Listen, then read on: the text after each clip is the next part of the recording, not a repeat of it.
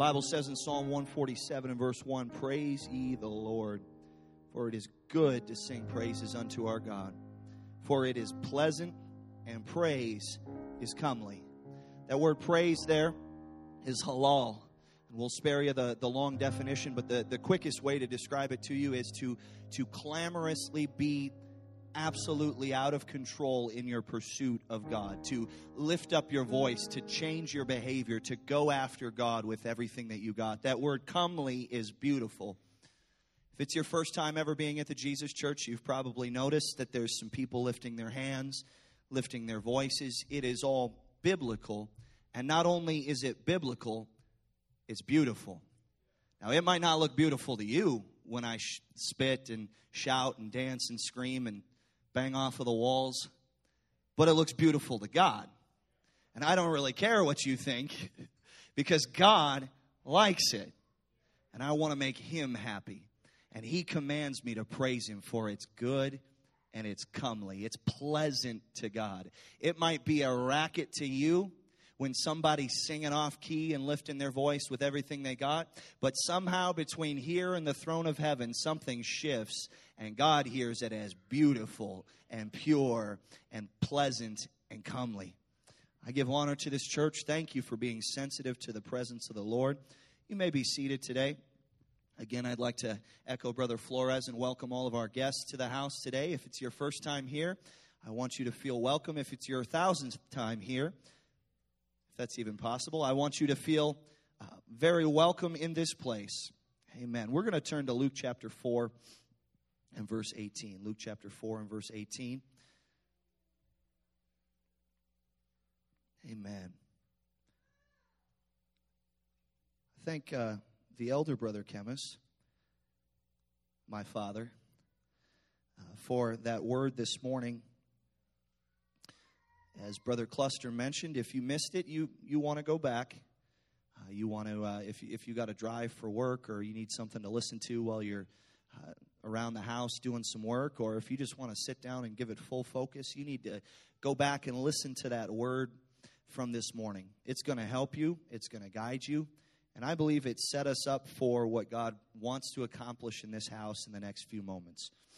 I believe that before this day is out, if you've never been filled with the baptism of the Holy Ghost, as evidenced by speaking in other tongues as the Spirit gives the utterance, today's your day. Today. If it's been a while since you were renewed in the baptism of the Holy Ghost, and perhaps you've begun to doubt that you ever received the Holy Ghost in the first place, I'm here to tell you in the Holy Ghost, today is your day. Do not leave this place without it, because God is ready to pour it out today. I believe there's somebody in this house today that is going to be healed in their body. Somebody's going to be healed in their mind today. God's going to do a work in this place. It's not because I'm special. It ain't because you're special. Though each of us is special to Him, it's because that is what God desires to do for His kids. I feel to teach a little bit more today. And we're just going to share the Word. And we're going to have a time to respond to the Word, and we'll see what God wants to do in this house. Luke chapter 4 and verse 18. The Spirit of the Lord is upon me, because He hath anointed me to preach the gospel to the poor. Everybody say the gospel. He hath sent me to heal the brokenhearted, to preach deliverance to the captives, and the recovering of sight to the blind, to set at liberty them that are bruised, to preach the acceptable year of the Lord. And He, being Jesus, closed the book, gave it again to the minister or the leader of the synagogue, and he sat down. And the eyes of all that were in the synagogue were fastened on Him. And He began to say unto them, this day is this scripture fulfilled in your ears. And I stand before you in the Holy Ghost, and I proclaim today that this day is this scripture fulfilled in your ears. The gospel's going to go to the poor. There's going to be a healing of the brokenhearted. There's going to be deliverance to the captive. There's going to be a recovering of sight to the blind, whether it's physical or spiritual. And God is going to set at liberty them that are bruised. As Paul wrote in Ephesians chapter 2 and verse 5, when we were dead in sin, he hath quickened us together with Christ, or he has made us alive, made us to live again. I was dead in sin, but the gospel made me live again. He says, by grace ye are saved, and hath raised us up together, and made us sit together in heavenly places with Christ Jesus. See, you're not a beggar. You're not some low end of the spectrum. But when you become a child of God, He elevates you to sit in heavenly places. You're not down in the mully grubs and the gutter. You don't have to come to this altar and beg God today, but you can boldly approach the throne of grace. That in the ages to come, He might show the exceeding riches of His grace and His kindness toward us through Christ Jesus. It makes God so happy to shower us with His goodness and His grace. It makes God so happy to bless you and to pour out His Spirit upon you. Again, you're not a beggar. God wants to do it for you. For by grace are ye saved through faith, and that not of yourselves. It is the gift of God. Everybody say it's a gift. It's not of your works, lest any man should boast. Nobody in this room can save themselves. You can't pray a prayer that's going to save you apart from faith and apart from God's grace. It's God's grace and the operation of our faith to grab that grace that is going to save you today. Romans chapter 1 and verse 16. For I am not ashamed of the gospel of Christ, for it is the power of God unto salvation to everyone that believeth, to the Jew first and also to the Greek. It doesn't matter what societal background you come from, what race, ethnicity, or social class you fall into. The gospel is for you today. For therein, or in the gospel, is the righteousness of God revealed from faith to faith. As it is written, the just shall live by faith. With your attention for the next few moments, I want to teach the gospel still works. Let's set our Bibles aside. Let's lift our hands one more time, and let's tap into the presence of the Lord together. God, we trust you today. We come before you today, Lord, hungry and ready for you to move. Lord, if you've got a gift for me, I want that gift. I don't have to beg, but I ask boldly today, God. I want everything that you've got available. I don't want to be a Christian that's missing out on this, that, or the other, but I want every promise and every word of God. I pray today, Lord, you would help Jared to disappear. Help Jesus to come to the forefront. Let your word flow through me today. In Jesus' name, amen. Go ahead and slap your neighbor and tell him the gospel still works. Go ahead and slap him back and tell him, quit hitting me. Amen. It's rare to find something 2,000 years old that still works. I'm 33 years old, and I'm pretty sure I've got a hip that's starting not to work anymore. I've got a pair of AirPods from 2018 that keeps hanging on. They say the average life expectancy of a pair of AirPods was about 18 months, and mine are going strong almost 4 years now, so take that, Apple. I'm not buying another one, but now I've got AirPod Pros, so I guess the joke's on me. I've got a 2010 Toyota with 156,000 miles on it, and I just tore all the way back from Minneapolis last night, and that thing ran by the grace of God. We anoint it with oil, and we pray over it about a quarter week. And we just believe that God's going to move and protect it. I'm kidding. It's actually not even burning oil. It's been a fantastic car. I bought a mug from the flea market downtown not long after we moved here. And you would think that a ceramic mug would be one of those things that you could like bury it and dig it up 2,000 years later and it would still be good, right? Like there's pottery shards from the time of Jesus Christ that they're digging up. Whole pieces of pottery are found all the time at archaeological sites. And so I had this awesome like funnel shaped reverse funnel. It was this what's the word I'm looking? Cone. It was a cone with a lip on the top, and you could drink out of it. It had a handle on it. It was a Posties mug, like a really old cereal. Anybody in here ever eat a bowl of Posties? Okay, it was at least, okay, I got at least one hand, so I won't point them out, but they're sitting in the middle on my right-hand side. But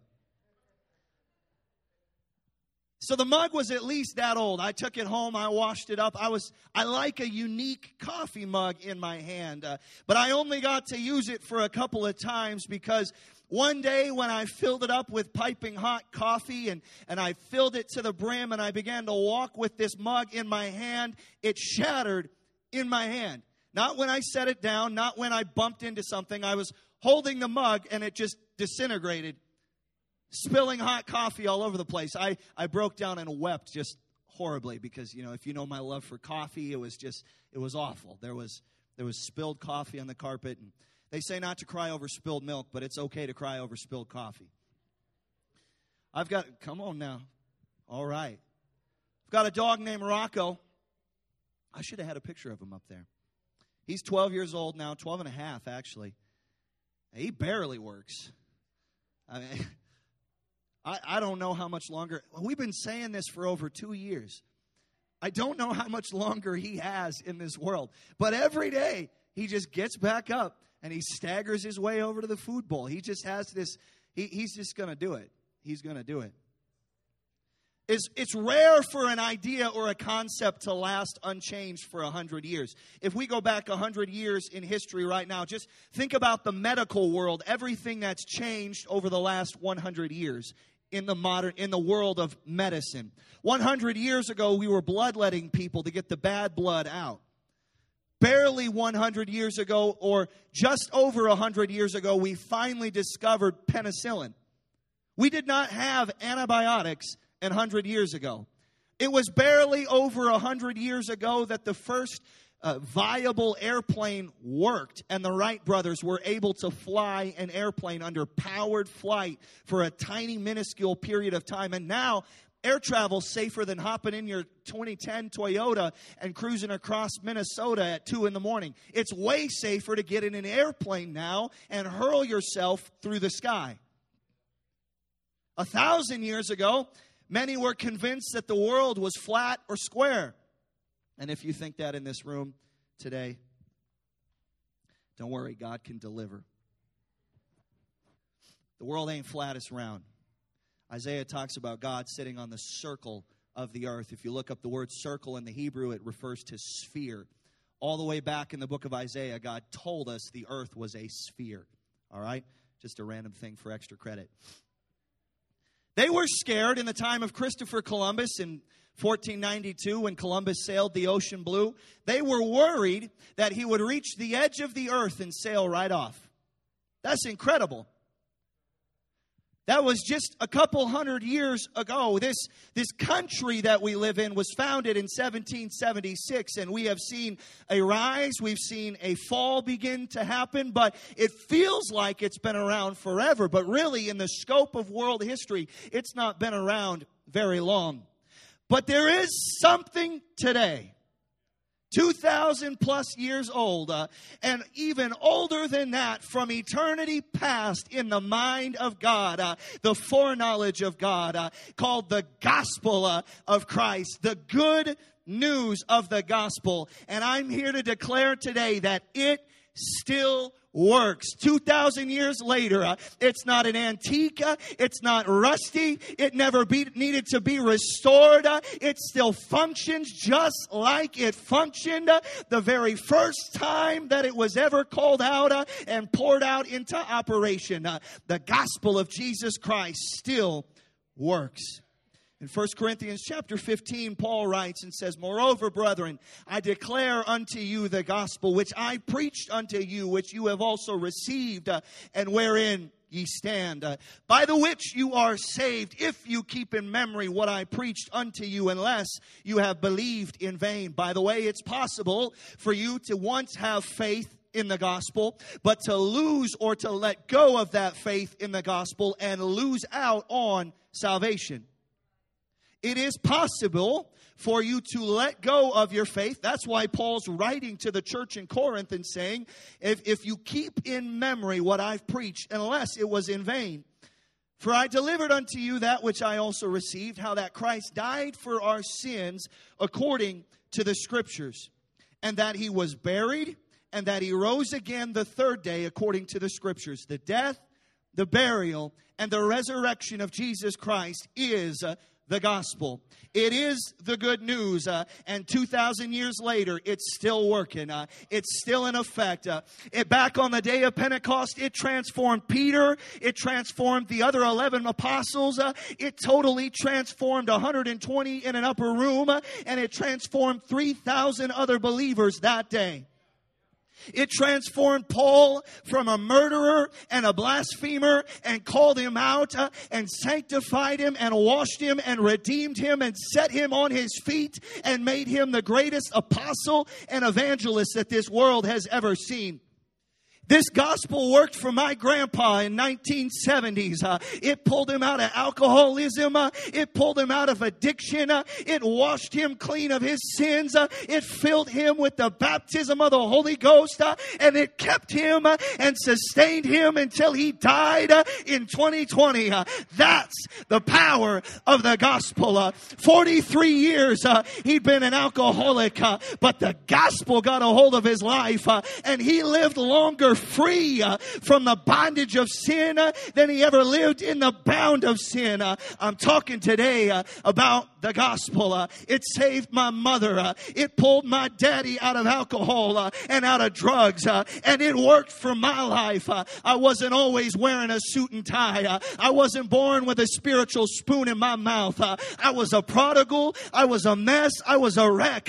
But the gospel worked. The gospel worked in my life. And it's going to work for you today. Paul writes in Colossians chapter 2, as ye therefore have received Christ, or Christ Jesus the Lord, so walk ye in him, rooted and built up in him, and established in the faith as you have been taught, abounding therein with thanksgiving. By the way, you cannot be a fly-by-night Christian that just flits in and out every once in a while. You need to be rooted and established in the faith. You need to be taught. And when you do that, the Bible says you're going to abound therein with thanksgiving.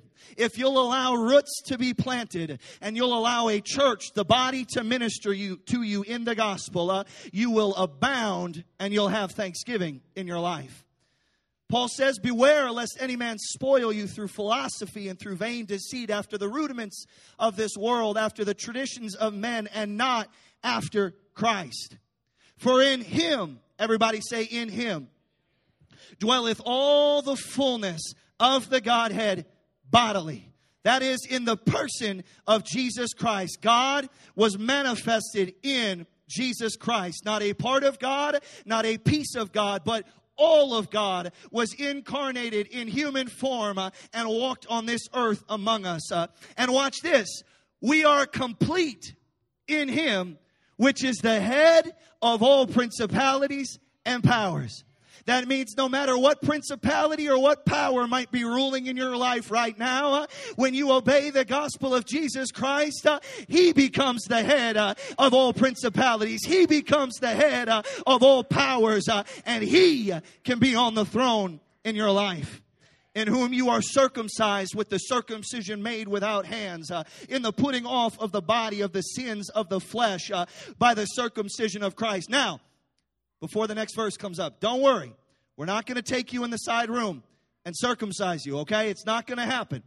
What's he talking about? Well, the next verse tells us. Here we go. Next verse. Buried with him. Who's him? Jesus. You can be buried with him in baptism, wherein you are risen with him through the faith of the operation of God, who hath raised him from the dead.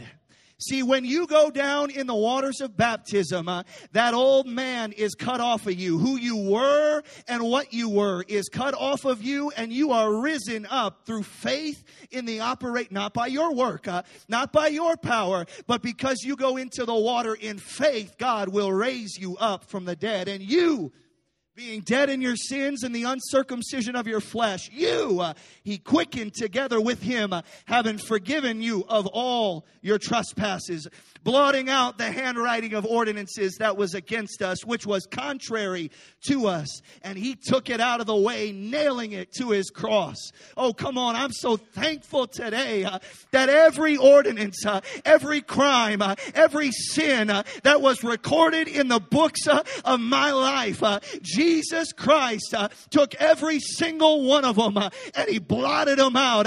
And He said, that doesn't belong there anymore. I'll take that lying. I'll take that cussing. I'll take that fornication. I'll take that drinking. I'll take that stealing off. And I'm going to nail it to my cross.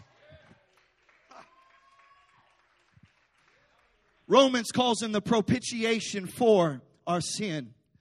See, the gospel is the power of God unto salvation because the gospel has power because the innocent Jesus, the perfect Lamb of God, He surrendered His life in your place. He was the Lamb slain from the foundation of the world, but He became our sacrifice of atonement. My sin, your sin, required death and separation from God. The holiness of God demanded that He separate Himself from sinful humanity. We became spiritually dead in our sins. But God wasn't happy with you being dead. He wanted to live with you. And He wanted to elevate you to sit in heavenly places. Romans 3:23 says, for all have sinned. I don't want you sitting in here today and thinking, man, this room's full of a bunch of sinners. These people are nuts. No. That's every single one of us have sinned. And it's not past tense. That verse is written in present tense.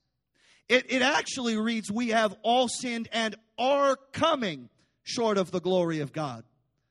You see, without the grace of God, every day in my life, I'm just a mess. But because I've obeyed the gospel, I've got the power of God working inside of me. And by the Holy Ghost, I can overcome every temptation. I can overcome every character flaw. I can overcome everything that would drag me down into my past because of the gospel. He was our sacrifice of atonement. He turned away the wrath of God. The death of Jesus Christ on that cross satisfied divine justice.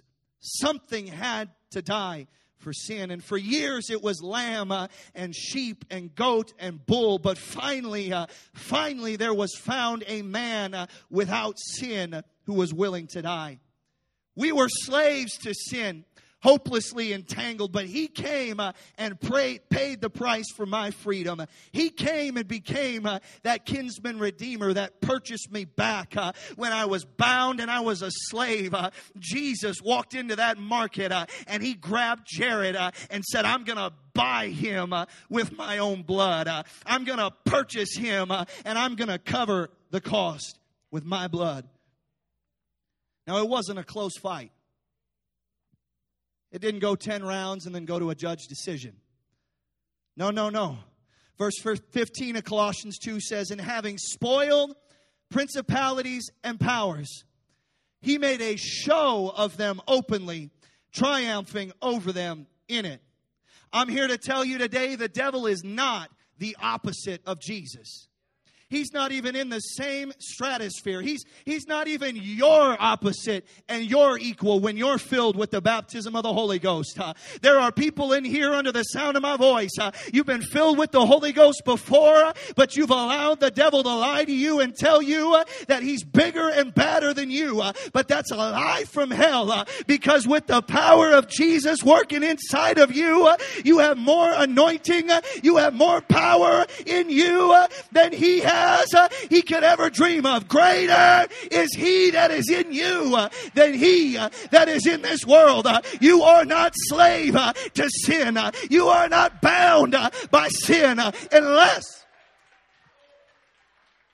unless you choose to go back to what God's already paid the price for. See, we're saved by grace through faith. We read that in Ephesians chapter 2. And many in our world today want to declare that enough and say, that's it. I'm saved by faith, and think that that's the moment of salvation. But saving faith is more than mental assent. Saving faith entails an appropriation. You are laying hold on something, and you're bringing it and applying it to your life. Saving faith comes with obedience. You can go to Hebrews chapter 11 and verse 7. It won't be on your screen, but it says, by faith Noah built the ark. You don't swing a hammer by faith.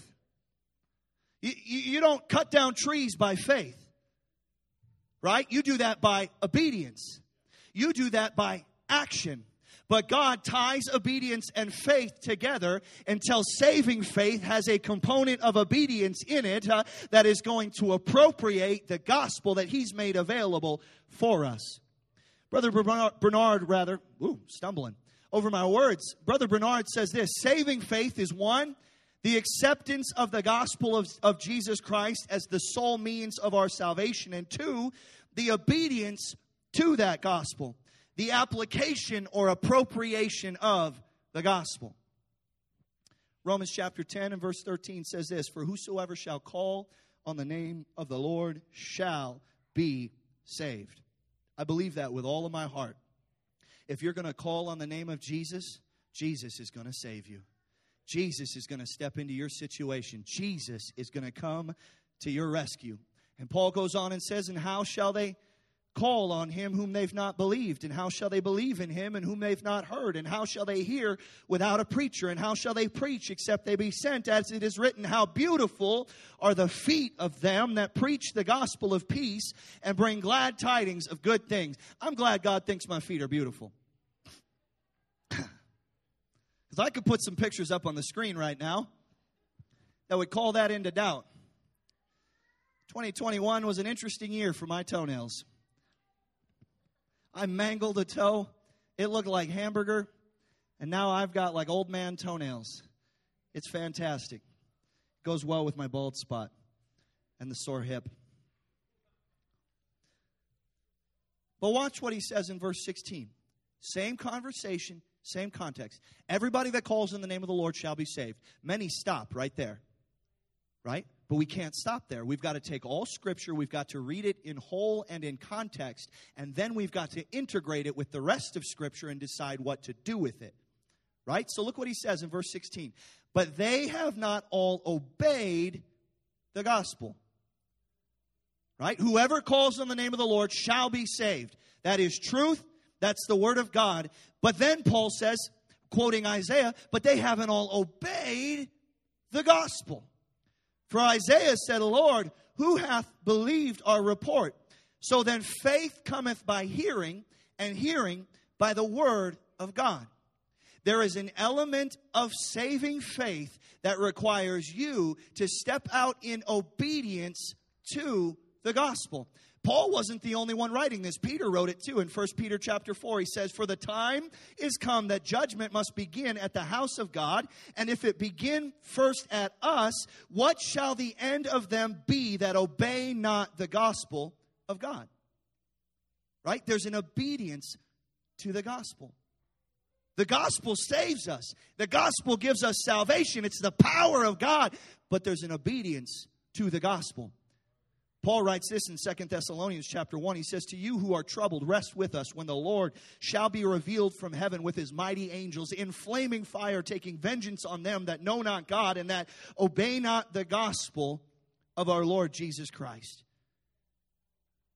You see, today we're at a place where we can obey or we can choose not to obey. But when we choose to obey the gospel of Christ, the grace and the mercy of God rushes into our life, and God begins the transformation process. The gospel becomes your salvation the moment that your saving faith says, you know what? I realize I need a Savior. I realize what His Word says, and so I'm going to step out by faith. See, the gospel is the death, the burial, the resurrection of Jesus Christ. Your faith in the gospel unlocks the power of salvation. So how do I respond to the gospel in obedience? If the gospel's the death, the burial, the resurrection of Jesus Christ, how can I respond to that? I'm so glad you asked. In Acts chapter 2 and verse 37, the very first day of the church, the promise of God is poured out for the very first time. And Peter stands up with the other 11 apostles to preach. And at the end of his sermon, he points his finger at him and says, you were the ones who, this same Jesus who you crucified, God has made him both Lord and Christ. And the Bible says they were pricked in their heart and said to Peter and to the rest of the apostles, men and brethren, what shall we believe? No. They asked, what do I need to do? So Peter answers them, and he tells them the same thing that worked 2,000 years ago and will work in this room today if we'll allow it. He gives them the exact same answer, how to obey the gospel. He says, we repent and be baptized, every one of you, in the name of Jesus Christ for the remission of sins, and ye shall receive the gift of the Holy Ghost. For the promise is unto you and to your children and to all that are afar off, even as many as the Lord our God shall call. Go ahead and slap your neighbor and tell him it's a gift. Slap him back and tell him it's a promise. Now I want to deal with something. Obedience to the Acts 2:38 message. Obedience to the gospel, which is defined in Acts 2:38. How do we obey it? That verse tells us it is not salvation by works. You are not saving yourself when you obey Acts 2:38. You're not. You see, we either respond to God's offer of grace with faith or obedience, or we reject it through unbelief and disobedience. God will not violate your will in this place today. If you don't want His promise, He won't hold you down and force feed it to you. You can walk out the back door without the promise, without the gift. But I believe there's somebody here today who's hearing about a gift of God, and there's a curiosity and there's a hunger that's stirring inside of your life. God's grace offers it to us, and by faith, we grab a hold of it and appropriate it and apply it into my life. I come by faith believing that God will forgive me of my sins when I repent. I go down in the waters of baptism. By the way, it's filled up. It's warm. We've got robes. If you've never been baptized in Jesus' name, today is your day. You can go down in the waters of baptism and come out a new creature, created and cleaned and cleansed in the name of Jesus. But it's not the work of baptism that saves you. If you try to do that by works apart from faith, it's impossible. All you're doing is getting wet. We could throw some soap in there, scrub a dub-dub, grab the toilet brush, get you real cleaned up nice. But it doesn't matter what we put in the water. It doesn't matter where the water came from. That came from a hose in the other room. It's your faith in the name of Jesus and His sacrifice on the cross that saves. It's your faith that washes away sins when you're responding to the grace of God. And it's your faith. It's your faith that God will fill you with the baptism of the Holy Ghost. When you come down to the front and you've repented of your sins and you lift your hands and you begin to praise Him. You're not the one who begins to fill yourself. That's not a work, but it is a promise and it is a gift, and God wants to give it to you today. So Peter, standing with the 11, I hurry to a close because I don't want to take too long here. Peter stands with the 11. He uses the keys to the kingdom. He got them in Matthew chapter 16 from Jesus Himself. He opens the door to salvation. Acts 2:38 is all of the accept statements of Jesus compiled into one verse. In Luke chapter 13, Jesus, this won't be on your screen, but in Luke chapter 13, Jesus says twice, except ye repent, ye shall all likewise perish. In John chapter 3, Jesus says in John 3:3, except a man be born again, he won't enter the kingdom of God. In John 3:5, He says, except, there's a lot of talk about accepting Jesus as our Savior, and that's good, and that's right. And if that's where you're at in your salvation journey, then I'm thankful for it, and I celebrate with you. But there's more for you, and you can have it today. You can have it now. Jesus said, except a man be born of water and of the Spirit, he won't see the kingdom of heaven. And so Peter compiles all those teachings of Jesus and throws it at the crowd in one verse. Romans, are we doing okay? All right, awesome. Romans chapter 6 and verse 3 says this. Know ye not that so many of us as were baptized into Jesus Christ were baptized into his death? Therefore we are buried with him by baptism into death. That just like Christ was raised from the dead by the glory of the Father, even so we should walk in newness of life. See, when you go down in the waters of baptism today, you can expect to come up out of the waters of baptism and lift your hands and walk in newness of life as the Spirit of God fills you from the bottom of your feet to the top of your head, and you begin to speak in a heavenly language that you've never learned before. For if we've been planted together in the likeness of his death, we shall also be in the likeness of his resurrection. I want to walk in resurrection power. I want to walk with the same power that raised Jesus from the dead. It wasn't just an Acts chapter 2 experience. It was an Acts chapter 8 experience. Philip goes to Samaria. He preaches the gospel. It's well received. There are healings. Demonic forces are cast out of people. The Bible records that there's great joy in the city because you'll leave with peace and joy when you are filled with the baptism of the Holy Ghost. Romans chapter 14 and verse 17 says, the kingdom of God is not meat or drink, but it's righteousness, peace, and joy in the Holy Ghost. And so Peter and John, they're baptized in Jesus' name, and word gets back to Jerusalem, and Peter and John come to Samaria, and they take one look around, and they're celebrating the revival with Philip, but they realize there's something still missing. You see, they believed, they repented, they were baptized, but there was still something missing in the salvation process that was important enough for Peter and John to come down and say, hey, we got to take care of this. And so the Bible says that they laid hands on them and they received the baptism of the Holy Ghost. Acts chapter 10, Cornelius. Listen to what the Bible says about Cornelius. He was a devout man. He feared God with all his house. He gave alms to the poor and prayed to God always. Man, I hope in the pages of heaven that's what it says about me. That's a good dude right there. We find out later in the passage, he was a faster. He abstained from food to draw closer to God. He was that devoted to God. He was a man of worship. He fell at the feet of Peter wanting to worship him. But he still wasn't saved. That doesn't lessen his value in the sight of God, nor does it lessen the value of any person in this room. You can be a devout Christian. You can be a devout follower. You can fear God with all your heart.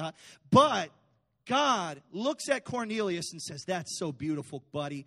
I love you so much. So here's what I'm going to do. I'm going to help you to hear the gospel. So he sends for Peter. The angel tells him, send for Peter. He will tell you what you need to do. Not what you need to believe, what you need to do.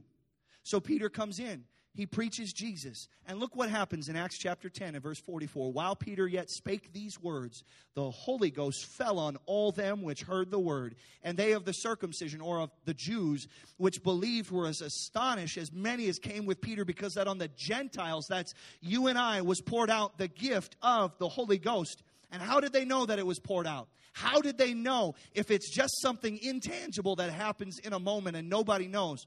No. They knew in verse 46 because they heard them speak with tongues and magnify God. There's a sign that God gives us by His grace as we surrender ourselves to Him totally, completely, and fully in worship, and we have surrendered to Him. The Bible says the tongue can no man tame. It's a world of iniquity. It's set on fire of hell, except for when God moves into your heart and you've surrendered everything to Him. God, as you yield, flows through your tongue, and you will speak in a heavenly language that you've never spoken in before, as God fills you with His Spirit. So Peter says, can we forbid water, that these should not be baptized, which have received the Holy Ghost like as we? He commanded them, be baptized in the name of the Lord. They prayed him to tarry certain days. One more portion of Scripture and then we're done. Let's all stand together. That'll give you hope.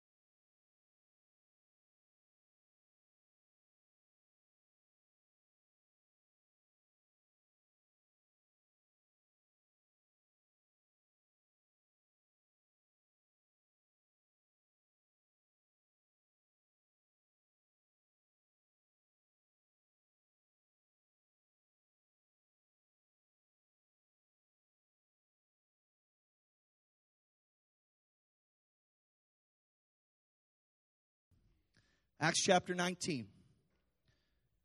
I just want to demonstrate something here. We are at least a decade or more separated from the Acts 2 experience. All right? We've moved at least 10 years into the church history, probably closer to 20 years. And Paul, in Acts chapter 19, he passes through the upper coast of Asia. He comes to Ephesus. He finds certain disciples. They're devout followers. And he said unto them, have you received the Holy Ghost since you believed? And they said unto him, we've not even heard whether there be any Holy Ghost. So I ask you the same question today. I'm thankful that you believe. I'm so happy you're here. I want you to be here every single Sunday. There's a place for you at the Jesus Church. But have you received the Holy Ghost since you believed? And they said, or Paul says to them then, whoa, hold on now. Well, then how were you baptized? And they said, unto John's baptism. Then said Paul, John verily baptized with the baptism of repentance, saying unto the people that they which believe on him, that they should believe on him which would come after him, that is Christ Jesus. And when they heard this, they were baptized in the name of the Lord Jesus. And when Paul had laid his hands on them, the Holy Ghost came on them, and they spake with tongues and prophesied. And I believe God wants to do the exact same thing here today. Why? Because the gospel still works. You can walk in totally bound by sin and walk out freed, delivered, and set free. You can walk in blind and begging spiritually, but you can walk out with a crown and a robe and a new name as the son or daughter of God.